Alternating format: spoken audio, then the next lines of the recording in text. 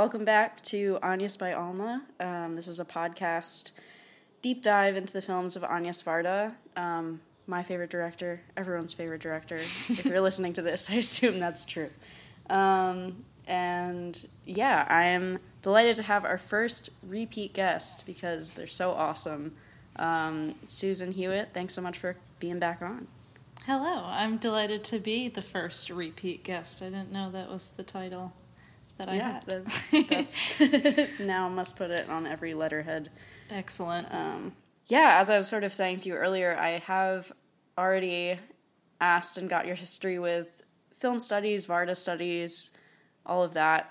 But when we spoke on the phone, I was actually thinking that was like almost a year ago now, which is kind of insane. Yeah. But when we first spoke on the phone about sort of if you'd be interested in doing this podcast, you brought up Le Bonheur and Daguerreotype as the two that you were particularly keen on talking about. So I was wondering if you want to talk about like why you chose those two. So I chose Daguerreotype selfishly because I kind of harbored a secret desire. Well, not so secret if you know me in real life, I guess. Probably since Faces Places came out, to kind of watch them as a double feature. And I initially wanted to write about them, but then I graduated college, and it's like, who's going to read my essay? Because I'm not in college anymore. I also think Daguerreotype is probably my favorite of her films. I think first and foremost, her ability to create something it's spellbinding, honestly, and to me at least. Yeah. And it's taken out of such a small world, and I think that really exemplifies what she is so good at. I mean, it showcases like her eye for all these match cuts and pairing footage with these crazy audio clips that don't really seem to work together, but then they do in kind of the last second. And yeah, it's just this really clever film, but it's also really, really, really sweet. And I don't know if you had this experience too, but like every time they were in the perfumer's shop, I texted Alma this earlier for those listening, but I was like, I am literally the like big about to cry eyes emoji. Yeah. And I think it's probably because she just has this way with older people that I find really sweet, and all people, but especially older people. And she was in her 30s at the time of making this, and I think a lot of people that are our age and a little older don't pay a lot of attention to elderly people, and it's sad. But I think we also know her as one of the greatest interviewers of her time. I think she's the greatest interviewer I've ever seen. But she's not actually in the movie, which I find really interesting. And maybe people know this, maybe they don't, but she made this movie under weird confining circumstances where she was raising her 2-year-old son with Jacques Demy at the time, and he's obviously a very busy man, and kind of childcare fell on her and her daughter, who's a teenager around the time. And so she was limited to a pretty small crew, but also to where the cabling for her little lighting setup and her camera could reach, which I think is about 90 meters, she says, I think at one point. And there's obviously there's a dog sniffing around the microphone, and it's a different dog than the other one. All dogs welcome. Yep. And there's kind of the obvious womb allegory, but I don't need to beat that with a stick, I don't think. And I like to talk about Faces Places as kind of the anti of Daguerreotype, because instead of being confined to just her street in Paris, which I will say she lived in this apartment for all of her adult life, which I think is really remarkable, and I don't know anyone who's on track to accomplish that. And people just don't really live like that anymore, and it's just so her to have lived in the same place forever. But obviously in Faces Places, she kind of gets to go wherever she wants in France, and it's this, it's really sweet because she's an octogenarian. At this point, she's 88, so she's almost a nonagenarian. And everybody in movie world respects her. I've never heard anyone talk shit about her ever. She's so Except for those people in the oh my god, in the letter, yeah. Yeah. They sound like a bunch of NIMBYs, if you ask me. Truly. But I just think it's really sweet that she's kind of, I think, a lot bolder in Faces Places, probably because she's one of those old people who doesn't really give a fuck anymore. Yeah. She does not fear death, as she said. She's looking forward to it. And I also think JR is kind of a mirror of how she is as an interviewer and as a subject and a co-director. Very similar to her younger self. Mm-hmm. And she comments on this. She says, "Oh, you're so good with older people." And it's just really sweet to watch. And I also think it's an amazing movie because it's just as much about her and her journey through life as it is about French villagers. And I just love watching her being in front of the camera. She's just a delight. I don't like calling old people cute, but come on. She makes it hard not to. Yeah. That's such a great double feature in comparison between the two. And it's interesting how, like, yeah, in some ways she points in this to the way that, like, old age is quite sad for it sort of being this overlooked part of the population. Mm-hmm. But how she makes that, like, actually, like, quite a liberating part of life where, like, you know, her children are adults. She, like, can just hit the road. It's really super cool. Yeah, word. Cool. So do you want to start with Daguerreotype, I guess, and then go into the shorts? Sure, yeah. Je n'ai pas choisi les magasins les plus pittoresques de la rue Daguerre. Non, je m'en suis tenue à mes commerçants, comme on dit. À ceux que je pratique chaque jour. À ceux qui sont à moins de 50 mètres de ma porte.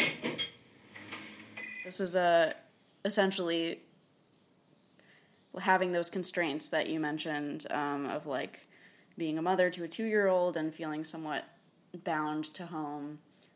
She, I guess, got this, like, kind of carte blanche from a German television, like, channel or production company. Which I also didn't know. Yeah. It's, like, very quite random. Yeah. Yeah. Like, why?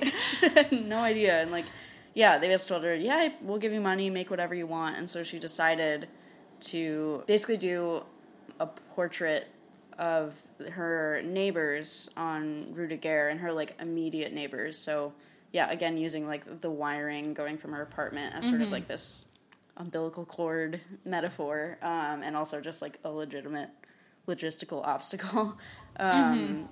Yeah, she just basically interviewed a lot of the shopkeepers in stores that she herself frequented, which I think is just an element of this movie I so love. It's just, like, they clearly know her, like, they've known her for years, and it's just everyone seems to have that relationship where they all know each other and are always saying hi, which is just, like, really, I don't know, again, I guess rare. I was just telling my partner, like, I just want to be, like, a regular somewhere. Like, I'm not I think everyone wants that. Yeah. Everyone wants to be thought of as a regular. Totally. But I feel like I don't know many people who are genuine regulars. Maybe because I myself am not a regular. Yeah, the only people I know, other than old people, who are true regulars places are people that love to talk about how they're a regular somewhere.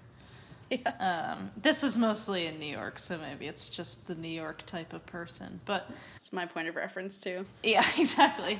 But I do think that that kind of being a regular thing and having everything you need within steps is a part of city living that I don't think a lot of people who have never lived in a huge city like Paris or New York or London, LA people are excluded from this because I don't think this really exists in LA. But Yeah, you can't walk places. yeah, I think a lot of suburban and rural people don't really understand that it can feel really small. Like I lived in Greenwich Village for a really long time, and not to sound like the person who's like, I never go above 14th Street, but I really didn't leave, like, my little weird 6th Avenue block that was kind of triangle shaped, because I had everything I needed, and I only went somewhere else if I was invited somewhere else, and Right. but it's obviously nothing close to as cute as how she portrays it, because it's also 50 years ago. So Yeah, it's hard to be that quaint. I, first of all, completely forgot this movie was in color. For some reason, I thought it was in black and white, so that was a surprise. I guess because daguerreotypes are... Yeah, I think that's probably why. I don't know. But I mean, my biggest thing immediately with this movie, and I guess this hasn't changed. I have a detailed IMDb list of every movie I've ever seen every year since 2011. God bless. So I can, if I like rewatch a movie, this sounds like I'm not okay when I say this. I realize now that I'm saying it out loud, but I noticed that I haven't watched this movie since 2016 or something, and I guess what hasn't really changed is I just love looking at stuff from the past, and just how everything is handwritten or typewritten and just things like that. It's like looking at a Sears catalog from 100 years ago, you know? It's just, wow, stuff really used to look like this, and I guess Paris still kind of does look like this a lot of the time, but it's different, and obviously the short kind of shows us that. I think I wrote multiple times in my notes, actually, just like, do places like this still exist? This sort of like self-sustaining village quality to like one part of the street. And it was nice to see. It was my first time seeing the short in which she returns in 2005. And it was nice to see that in some ways it was very similar. And even the things that had been replaced, they were still like replaced by really like random artisanal stuff. It's like, yeah, it's not like a tailor anymore. It's like a wicker repair guy. Like it's not like, oh, now it's like a Crate and Barrel or whatever. Which is so Parisian, because I remember my mom was trying to get cane chairs repaired, and she was basically told that no one else on the East Coast of America does it anymore. Like, it just doesn't exist. And the fact that someone opened that shop in at some point, like slightly before 2005, is so fucking French. Yeah, totally. They're an old sow stuck in the mud, as they say. But yeah, and then also just to like reflect on, well, like 2005 is already almost 20 years ago. Oh God, don't say that. I know. If, you know, Agnes Varda were still around to make a Rue de Guerre in 2025, I'm curious how it would change. I definitely do want to make a pilgrimage. I'm curious if you, because I know you did your like Varda tour of Paris with all the Cléo sites. Did you see Rue de Guerre at all? No, and I actually, because I'm a Google Maps fiend, I went to look at it on Google Maps, because I was like, where in the 14th is this? And Google Maps showed me that the street is actually completely pedestrianized all the time. And I just think it's interesting now that it's like, it's, I guess, a kind of a tourist destination. And I never really thought of her as living in a place like that. I kind of imagine that she had some secret enclave of Paris that was kind of her own, but apparently it's like crazy widely visited.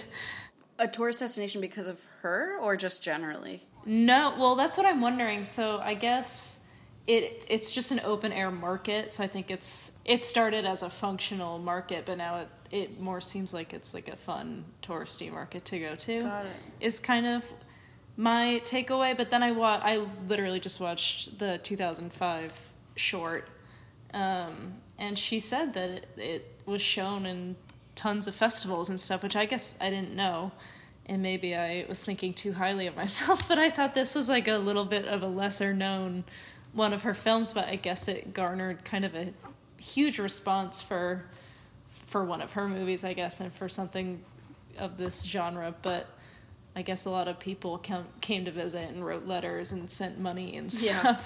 So I was kind of taken aback by that. So maybe part of it is that, I don't know, I'll have to visit. I know, me too. I feel like I was also, because I consider this somewhat of a B-side in her filmography, and I think that's true. I'm just curious, like, it was big among the type of people who, like, go to film festivals. Yeah, when I saw that it showed at, like, what theater did it show at in New York? It was, like, Anthology or somewhere like that. Okay. Where you go to, like, watch a film, not a movie. Yes, exactly. So. But, yeah, I guess we can maybe start with like where she starts, which is with the Au Chardon Bleu shop. Is that the Blue Thistle? Yes, the Blue Thistle. But yeah, I liked that she sort of is upfront about where the seed of this idea for this film came, which is just sort of her fascination with that shop, and that was sort of the first one she gravitated toward, and like its sort of window displays that didn't change in like the 25 years she had been there. And of course the, you know, central woman shopkeeper who, yes, is I think potentially the most compelling person that Agnes Varda like has ever filmed. I don't know if that's a bold statement. I completely agree. Like something about her really gets to me, and I think it's getting to me more into that I'm older and I have like a life partner now. And I guess their partnership is also really what we can talk about that later, because that's a whole part of I'm this going to talk about it now. Yeah. Yeah, I love that a lot of this film is about partnership, and I think it's pretty clear that this woman has, Mrs. Blue Thistle, has dementia or kind of late Alzheimer's, and I've seen people go through it in my family. It's awful, but it's not really a cross-section of why she doesn't speak that much or doesn't really seem to be super aware of her surroundings, but I love how much she captures the way that they look at each other, and she, I don't know, I just love how she interviews everybody about how they met their partner and how they ended up in Paris doing business together, and I was wondering how you felt about all that as well. Yeah, I mean, it's pretty heart-melting. I love the part, because initially I think when I first watched this movie, I was sort of like, oh, like he always talks for her. And I was sort of like a little bit on edge about that. I think I felt the same way when I was like 21 watching this as well. Yeah, totally. And I was like, oh man, let her speak. But she seldom does, and when she does, it's often like unsubtitled because it's unintelligible. Yeah. But when she first interviews them directly to camera, I think they say their names. It's when she's like kind of cutting through multiple direct camera, and people are saying like, oh, I'm Maria, I'm from this tiny town, and I'm the baker's wife. Marcel. Je l'ai dit. Ma femme s'appelle Marcel, moi je m'appelle Léonce. Léonce. Alors, nous sommes installés depuis 1933, rue de la Guerre. Mrs. Blue Thistle just says her name. She just says Marcel, without any sort of biographical details. And then he sort of jumps in and says, like, yeah, my wife's name is Marcel, and my name is Léonce, I think is his name. And he says his full name. And just hearing his full name makes her smile. Oh. And it's like the first time we see her smile in the movie, and it was so moving to me. And the other time she smiles at him when they're in the butcher shop and they're picking up the 2 flank steaks. Yeah. And she's just standing there just smiling at him. And like kind of brushing something off his shoulder or something. I think I like actively clutched my chest. Yeah. It's like, oh. So it was sweet. And I guess I think what made me feel like he wasn't talking over her or speaking for her, I don't know, there's something really dignified about the way that he takes care of her, clearly takes care of her really well, and isn't kind of, I don't know, I just feel like I've been in a lot of retirement homes and things like that, and there's a lot of undignified stuff that happens, and you see relatives getting, I don't know, I just don't like when people talk down to older people, especially people with advanced dementia, etc. And her husband doesn't do that at all, and it's just a part of his life and her life, and it was just really sweet to see, and that's probably what makes me cry, to be honest. Totally, yeah. And they have a lot of shared moments, like I love also the scene when the man comes in to buy buttons. Oh my god, yeah. Yeah, and he, after the man leaves, he, like, sort of has trouble getting the box of white buttons, like, back on the shelf. Mm-hmm. And it's just sort of this goofy thing, because, like, he knows he's being filmed, and he, like, can't quite get this shoebox, like, lined up. And, yeah, and he just, like, turns and looks at his wife, and they kind of smile at each other. Mm-hmm. And they just seem to be able to have these shared moments that don't rely on language, that are just really intimate and beautiful. Mm-hmm. And Anya Svarta has an eye for them, so it's really cool. And you can tell how much, like, Varda is in love with this woman just by the way she films her, so. Mm-hmm. I also really love, I think part of the partnership aspect of this film is I love watching people doing the opening and closing routines of their shots. C'est vraiment chorégraphique, hein, quand on regarde, il y a une entrée, une sortie. C'est la chorégraphie dans le couple, hein, comme si c'est une petite danse, et on voit une sorte de relation d'entente, au moins dans la manière de faire de ce couple. I lived in London, it was 2 years ago now, but I worked at the vintage shop that now he's my husband, but we were just dating at the time. And he had a vintage shop on this really old, very similar street. It's a market street, and there's like a shoe store that only takes cash that's been there for almost 200 years and things like that on this street. And we even had those big wooden shutters and everything. And he and I kind of did the same routine where you're doing one thing, putting stuff outside, out on the sidewalk, and doing all your tasks, and then you do it in reverse at the end of the day. Yep. I really, really miss it, and I think this movie made me realize how much I miss it. But kind of watching how all these couples have this little dance with each other. Yeah, the couple teams in this movie are pretty amazing, and also just the like that she saved for actually that Blue Thistle couple.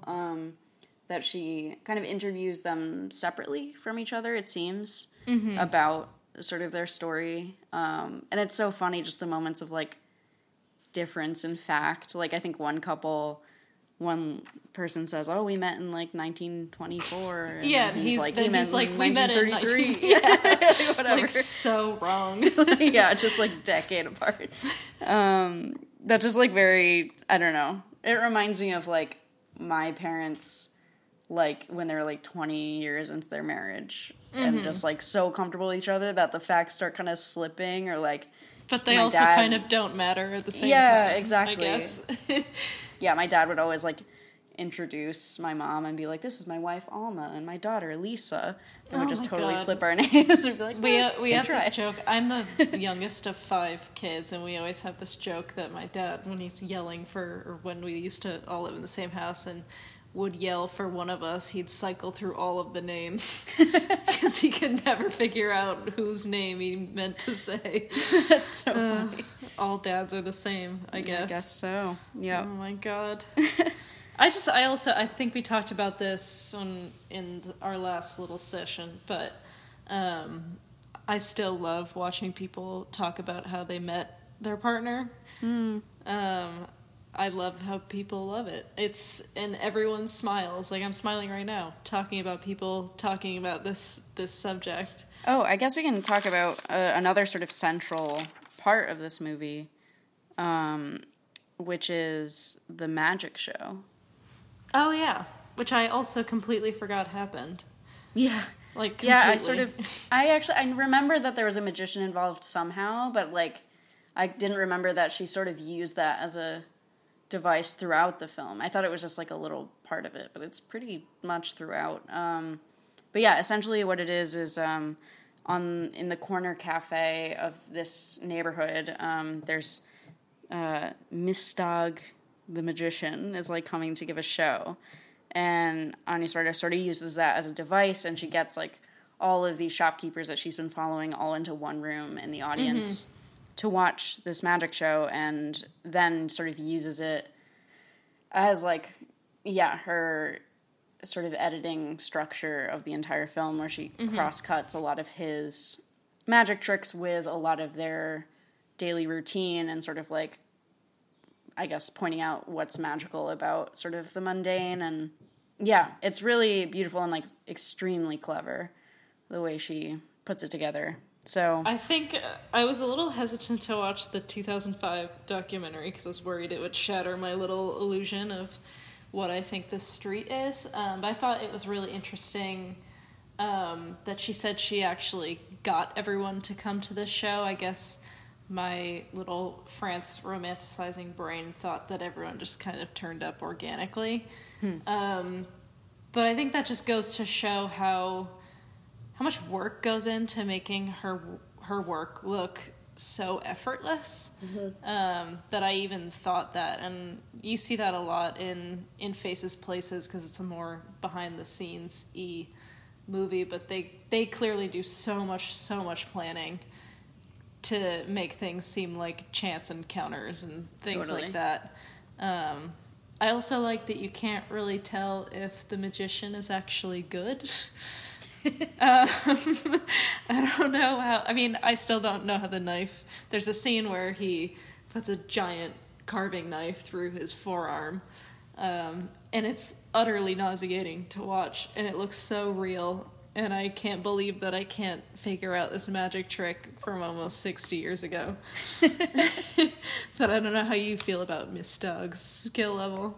yeah, well, it's funny. I wrote a note in because he gives a pretty long intro to his act, and it's like very corny. It's very self-aggrandizing. Sur la Lune, alors qu'on a vu des films comme 2001, Odyssée de l'espace, La planète des singes, etc. Il est tout à fait indiqué qu'un illusionniste monte un numéro avec une affabulation de science-fiction. He's just sort of like, we're gonna go like millennia into the future, and you'll see stuff that's like 2001: A Space Odyssey or whatever. And I wrote a note. I was like, he's lucky that Ani Svarta was around to like drum up a crowd, because I feel like I would not. Yeah, no one would have showed up. But yeah, I don't know. I mean, I think what makes it so good is sort of her cutting. I think if it were just like a standalone sequence of his show, I think I would feel about it like I feel about most magic shows, which is like slight disinterest. Yeah. I was wondering what you think the juxtaposition is kind of indicating about the film. Like, why do you think she has this whole scene intercut throughout basically the whole second half of the film? It's intercut honestly, it feels like every few seconds, and I was just wondering what you think the meaning is, or if she just thinks it's just fun. I mean, I do think it is sort of to celebrate what is sort of the day-to-day and might be kind of overlooked as part of their routine, as something kind of magical and cool. Speaking of sort of, planning versus chance, I'm curious if she knew, like, that his act was going to line up so well with the things she was filming. Because it's so, like, almost eerie how, he's conjuring up bills of money, which cuts to, them at the cashier, or, like, that the woman she interviews who's like, yeah, I dream about traveling far away, is the one who he, like, puts to sleep in hypnosis. Like, it's just so perfectly done that I'm curious if she had a hand in his act, or, like, got a script in advance or something. I'm wondering if she, again, back to Faces Places, she kind of does this thing where she's blocking people in real life, like how you block a scene. But she kind of tells people where to be and kind of what to do, not in a bossy way, but just in a way that provides the best possible outcome for what she's shooting. And I'm kind of wondering if she got like a little script of Miss Dogg's act and said, okay, well, we're going to have this guy be the one hypnotized and this lady have her head in the box full of knives. Right.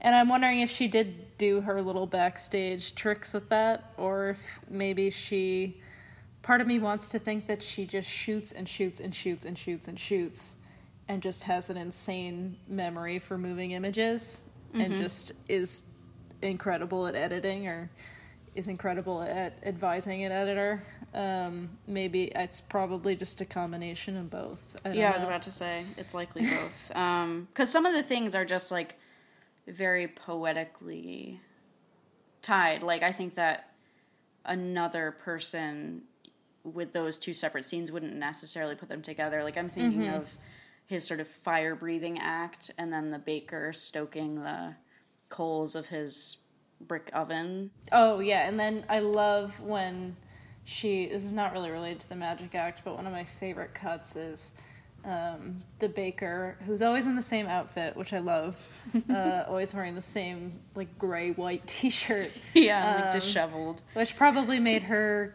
editing really easy for his scenes, but he's got one of those really, really long paddles, and he puts in 2 baguettes or something like that, and then they're just raw dough, and then she kind of does this insanely seamless cut of him pulling them out, and they're fully cooked, like, immediately. Yes. And it's just so witty. I don't know. I don't think I could compare her knack for cutting stuff like this, or layering audio over things like that, to anybody else. I don't know if you can think of anyone else who... I certainly can't. And magic, I mean, and that's her own magic trick, that it's like, wow, in Varda's world, you can put raw dough in the oven, and it's like perfect baguettes 2 seconds later. And I wonder, in a broader context, if this kind of whimsy in her filmmaking is kind of why she's not, or at least wasn't until really recently, when it became really cool to like her. I think you know what I mean, but like, yeah, I do. I just think she wasn't really widely known or accepted within kind of this pantheon of filmmakers, that she actually did a lot of stuff first compared to Truffaut and Godard. I can confidently say that. And I think France doesn't really put her in the same league as people that are her contemporaries. I think she runs circles around. Yeah. In terms of just consistency. And I wonder if it's because she makes movies that aren't super serious. And you can kind of see why. I think everyone knows about the scene in Faces Places where Godard kind of taunts her via a note on his window, and you can kind of see why they I can't see them really getting along, because he's Mr. like, film has to be serious all the time. The reason he essentially had this friend breakup with Truffaut is because Truffaut made Day for Night, and it's like a funny movie that people like. And he said, you're bastardizing the medium of film by making a mainstream movie. So yeah, I just wonder if that's kind of why she's not taken quite as seriously, because her movies are they're just fun 90% of the time. Right. I'm curious, like, that letter in the remake, which I guess I'll just explain to those who haven't seen it. So she made the short film where she returns to Rue de Guerre in 2005, and she talks about how the street has changed, how her movie changed it in some ways, what's still there, what isn't, and it ends sort of with talking about, like, the reaction to the film, and I guess she got these 2, like, kind of hate mail letters. One was signed by multiple people in the neighborhood, I think. Yes. Throwing out there. Totally. And yeah, it was sort of saying, like, you made people on Rue de Guerre seem so, like, I guess, primitive, and, like, it's such a bad image to put out there in the world of our street, which is crazy to me, because I love all these people that I just watched. J'ose espérer que vous ne nous infligerez pas un autre navet de ce genre. Vous devriez avoir honte, madame, d'avoir fait un film aussi minable. Et je pense aux téléspectateurs qui connaissent pas cette rue du 14e et qui vont penser que nous sommes des attardés vivant dans le 20e siècle. C'est très gentil pour les commerçants. Voilà. Où ça a été tourné, quoi, en fait, ça. C'est de la connerie, quoi. Yeah, so she's sort of, like, reading this letter and kind of laughing about it. But I'm curious, sort of going back to what you were saying about the general reception of Varda's work, especially in her own time, if that feeling, like, I think one of the lines in the letter is, like, I don't know, maybe I'm misquoting it, but it's something like, you know, I don't what is the point about asking these people about what they dream? Like, that's not important. If that was, like, a widespread feeling of just, like, this stuff that you're choosing to film is so trivial. It sounds so dumb to say, but I just feel like those people they just didn't get it, I guess. They didn't get it, yeah. It's also just interesting because I find that, like, even though there's this lightness and, like, humor to her work, it's also, like, as profound and serious as it gets, to me at least. Like, that whole dream sequence is maybe my favorite in the movie, where she asks people sort of if they dream, what they dream about, and it's something that I've thought about a lot of, like, when I have, like, a stress dream about work, it's always sort of a wake-up call to me of, like, oh, I'm getting, like, too caught up in this bullshit capitalist world that we live in, and, like, I need to take a step back, because if it starts infiltrating my unconscious, then, like... It's bad. Yeah, it's bad news. Nous avons peut-être tous envie de partir au crépuscule. Nous sommes sans doute tous captifs dans nos vies. Mais pour ceux qui sont fiers d'être normaux, le rêve est maladie. Ainsi parlent-ils plus volontiers de leurs soucis professionnels que de leurs songes, refusant toute rêverie et tout mouvement intérieur. C'est vraiment le silence du sommeil profond. C'est l'immobilisme. Routines can kind of hold people captive, and, like, that dreaming should be an escape, but for some that's, like, not a welcome escape, and it's much more comfortable to dream just about work because it's what you think about all the time. And I find that so, like, true and, like, very deep insight into humans that I think makes this movie so powerful, in addition to being, like, having its moments of whimsy and all of that. I totally forgot about those questions when she's interviewing, is it the butcher, and he's kind of, like, in a chair that's not a recliner, but he's still extremely reclined. And he's talking about how he doesn't dream about work, which would be kind of horrifying if he did dream about work as a horse butcher. He's also the one that says, I think in the subtitles it's like, I don't fall asleep, I doze. Really? Yeah, he's like, I don't fall asleep, but I doze. And then in what he says in French is actually more, I don't know if, like, the proper translation is to doze, but he says, like, I don't sleep, I lose myself, though. Oh. Which is like, wow, that's so beautiful. I have another note about French to English translation. Oh, yeah. I think this could kind of circle back to the magic show. And I think she very deliberately kind of smash cuts between every instance of people saying this phrase, but the French term for love at first sight is coup de foudre, which means bolt of lightning. And I think she's kind of intercutting with the magic show when they're talking about how they first met, or maybe my memory is completely wrong, but I think there's something pretty mystical about just saying love at first sight. I think is a pretty mystical saying. And I know that it's a real thing for a lot of people, probably me included. But bolt of lightning just kind of takes it to that extra level where it's like there's an outside force that drew me to this person. Right. And honestly, not to sound corny, but, like, I don't think there's anything more magical than that. And I've definitely experienced that thing of, like, oh my god, this person is going to be important to me. And I tell people that, and they're like, yeah, that, like, happened to me when I met my spouse. And I'm like, oh my god, this happens to everyone and no one told me. Yeah, so I just thought that was really sweet that every single person used that exact phrase. Totally. When talking about their meeting. Usually it was the men talking about meeting their wives. That's a really good, I didn't pick up on that. I did make a note of how all the dating stories are, like, so, yeah, I guess magical or quaint, where it's like, yeah, like, I don't know, there was a flower festival, or, like... They all met at, like, a dance. Yeah, exactly. I'm like, literally oh my god. How my partner's grandparents met. They all met at, like, a village dance. Oh, that's just how it used to happen. Yeah. I guess people meet at raves in Bushwick now, but I don't know if it's quite the same. I do like that woman who's like explains that she was at a dance that I guess was a little like seedy. I don't ill know. repute. Yeah, said, which I fucking love. Yeah, I thought it was so funny. and Agnes was like, "Oh, Oh my god, I loved that. I forgot about that. Do you want to move on to the Diary of a Pregnant Woman Sure. or L'Opéra Mouffe? L'opéra mouffe au premier accord, au premier abord, c'est la bouffe.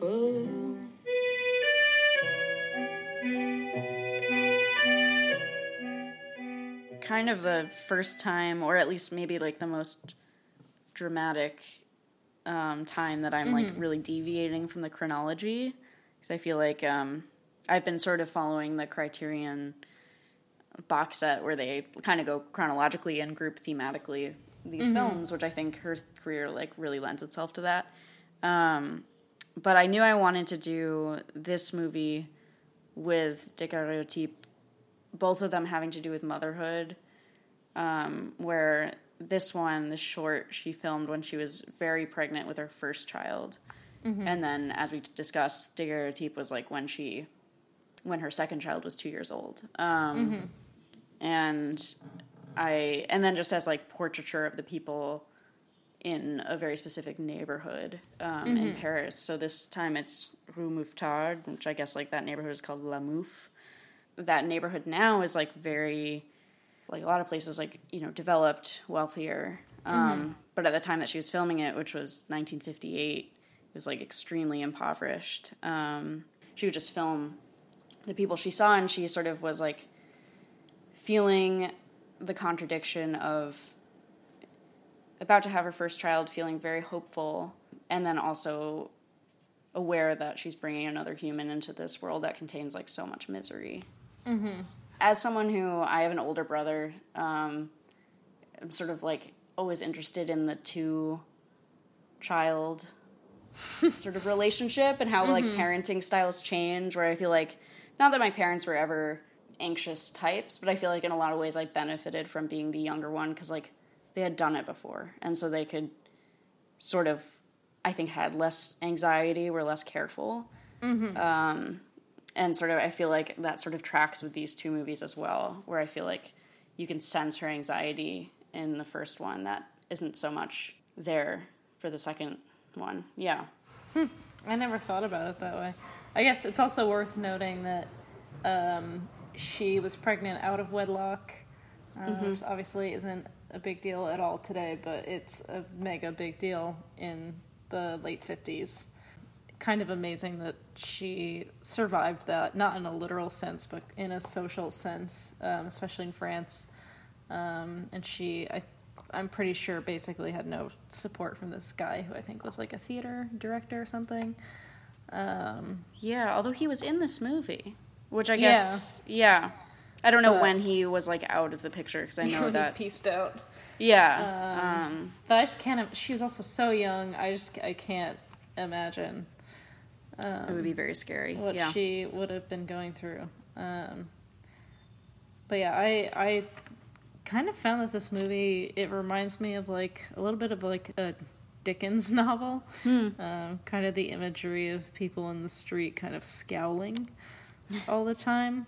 And I wonder if she read him at all or anything like that, because it kind of has that like gritty feel, and it's actually so unlike any other thing that she's done, I think. Correct me if I'm wrong, but I don't think there's anything quite like this that compares.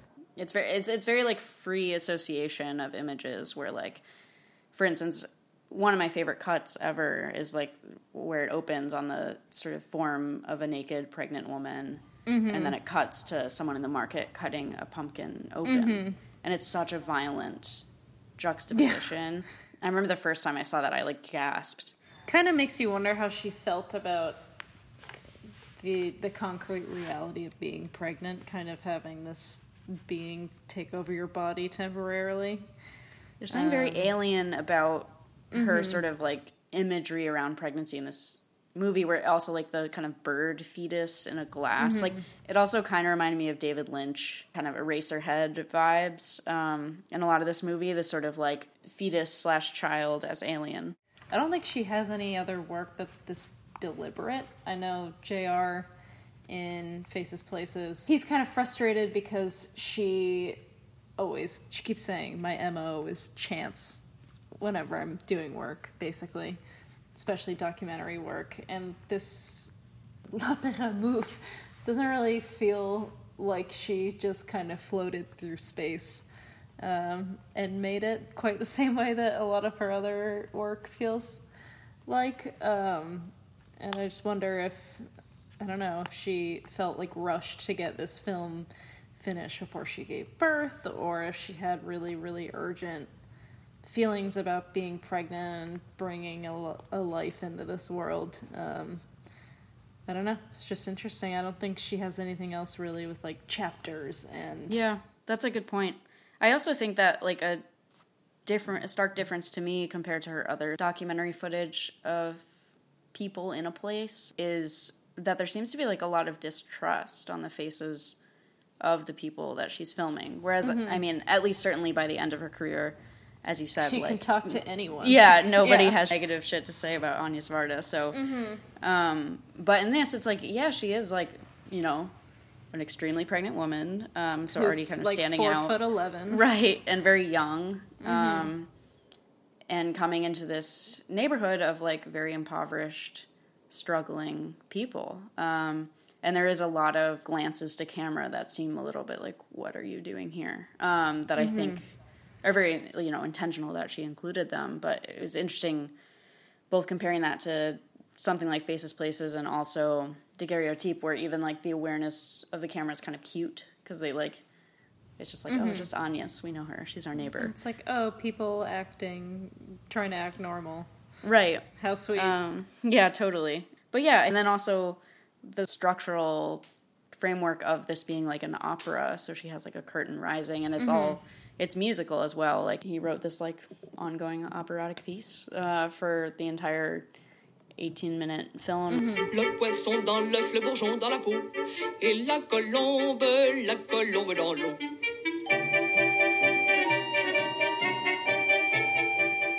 So it does feel very structured. That, yeah, I guess is less chance-driven than later works. Some of it is fictional as well. Like she has these figures of the lovers come back, and probably the two images I love most from this movie are of the same woman. One is in the like anxiety section where she has a sack full of potatoes that keep like spilling out, which is like, whenever my anxiety flares up, I kind of always think about that. It literally feels like that. It really feels like that. I'm like, yeah, my potatoes are falling out of my sack right now. I mean, back to the characters of the lovers and things like that, I think all the stuff that's staged with the people that she clearly knows, they really remind me of the very, very dawn of cinema, where they just got like theater actors to just kind of like do stuff in front of a camera because a camera existed, and they were like, what else do we do? It kind of reminded me of those like weird staged, almost like they were considered like pornographic for their time, of like people showing their bloomers and stuff like that. They kind of seem choreographed like that. And they also, I collect a lot of postcards, and in my like search for postcards from the noughts and the tens and the teens and stuff like that, I see a lot of these postcards that are of theater actors of their time, and they're like very weirdly posed, and they were clearly collectibles for like teenage girls and stuff to go crazy over, and they also kind of looked like that. And I wonder if that was, I mean, it's an opera according to her, so maybe it was a little bit intentional, but that's just always what I think of when she kept cutting back to these scenes. Yeah, that's an awesome point of reference. I always assume that Agnes Varda is like incredibly cultured and like knows exactly what she's referencing, so I bet that's true. Everything is just art. Like, yes. It's just layers and layers of art.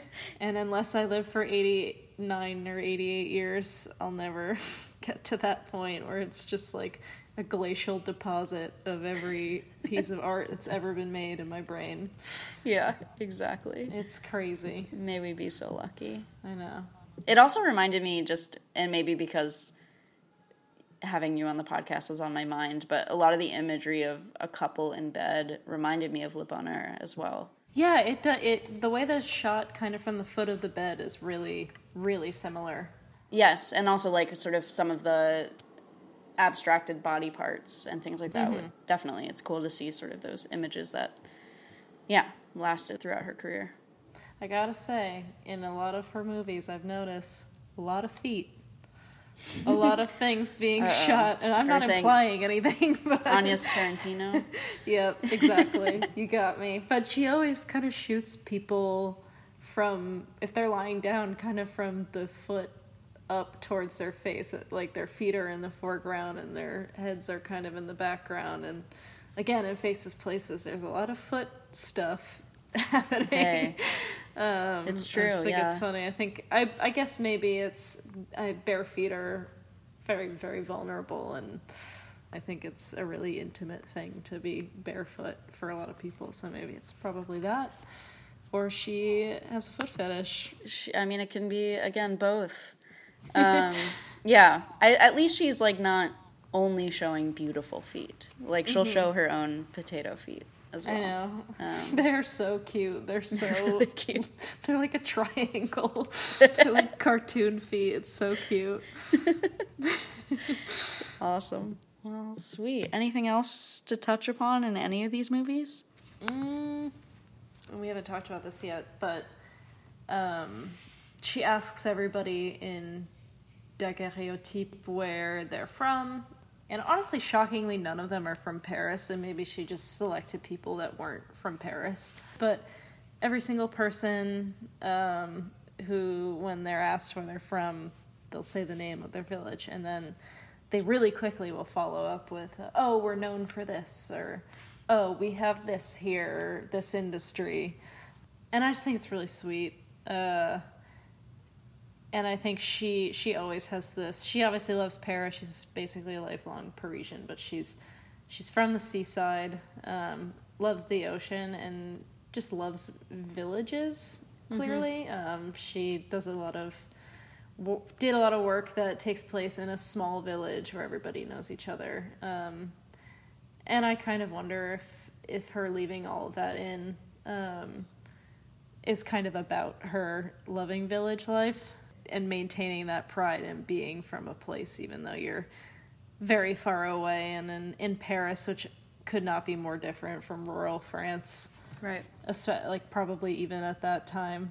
I don't know, I just thought it was really sweet. I also do that when people are like, oh, where are you from? Like, when I lived in England, I'd always be like, I'm from Concord, Massachusetts.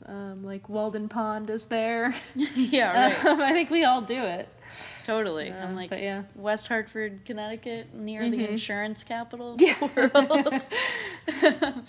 But yeah, I love what she said of like, when these people state where they're from, the air kind of shakes. L'air tremble un peu quand chacun nomme son lieu de naissance, son village à l'heure enfantine. Ainsi, voilà une vérité sur Paris 14e, son trottoir sans la campagne. She like sees those statements and like that pride in place as sort of these beautiful, momentous things. And yeah, and I like that she also, of course, like gravitated toward it and landed in a part of Paris that feels like a village in some ways, because it has all those people that come from villages, whereas like a lot of the Paris doesn't feel that way. Sort of interesting, a little side note, that she opens this movie at the foot of the Eiffel Tower. I didn't really know what to make of that, other than like just iconic you're in Paris thing. Yeah, here we are. Yes.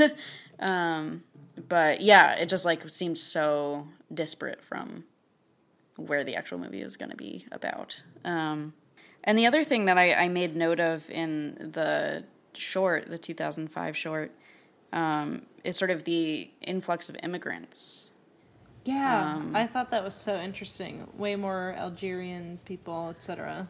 Right. Yeah, totally. Other and than how, like, just that one guy in the first part. That's true, although he is from Tunisia, I think, originally. And, like, yeah, in the first movie, like, in the feature, there's a couple people that, like, there's that other grocer with a very striking face and, like, dark brow, who talks about, like, his mother, who he left in Tunisia. But it's mostly French people. Yeah, and then in the second one, it, like, almost immediately she's talking about how one of the cafes or whatever, or no, I think it's the bakery that's, like, been replaced. Oh, no, it's the Blue Thistle. The Blue Thistle has been replaced by, like, an Iraqi Lebanese cafe. Which looks like it absolutely slaps. It looks so good. Yes, she's like, yeah, it's a bunch of hookahs instead of, like, weird perfumes. I'm like, dope. And that's what I kind of love about her, and I know that, like, the bar is on the floor if I'm like, wow, she accepts change, but she is probably the only old person I know that truly embraces all change and progress. I think if she were alive, she would love TikTok, you know, like she loves people taking selfies and things like that later in her life. I think she just jumps in with 2 feet and says, this is good, usually, when things are changing around her. When I feel like that can't really be said for most people that make it into their 80s, late 80s. Yeah, for most people, period. I like that she kind of profiles that change in her neighborhood without being an old grouch about it. Well, thank you, Susan. This is Thank you. This awesome, was so as nice. always. Yeah. Have me back anytime. Oh, please come back.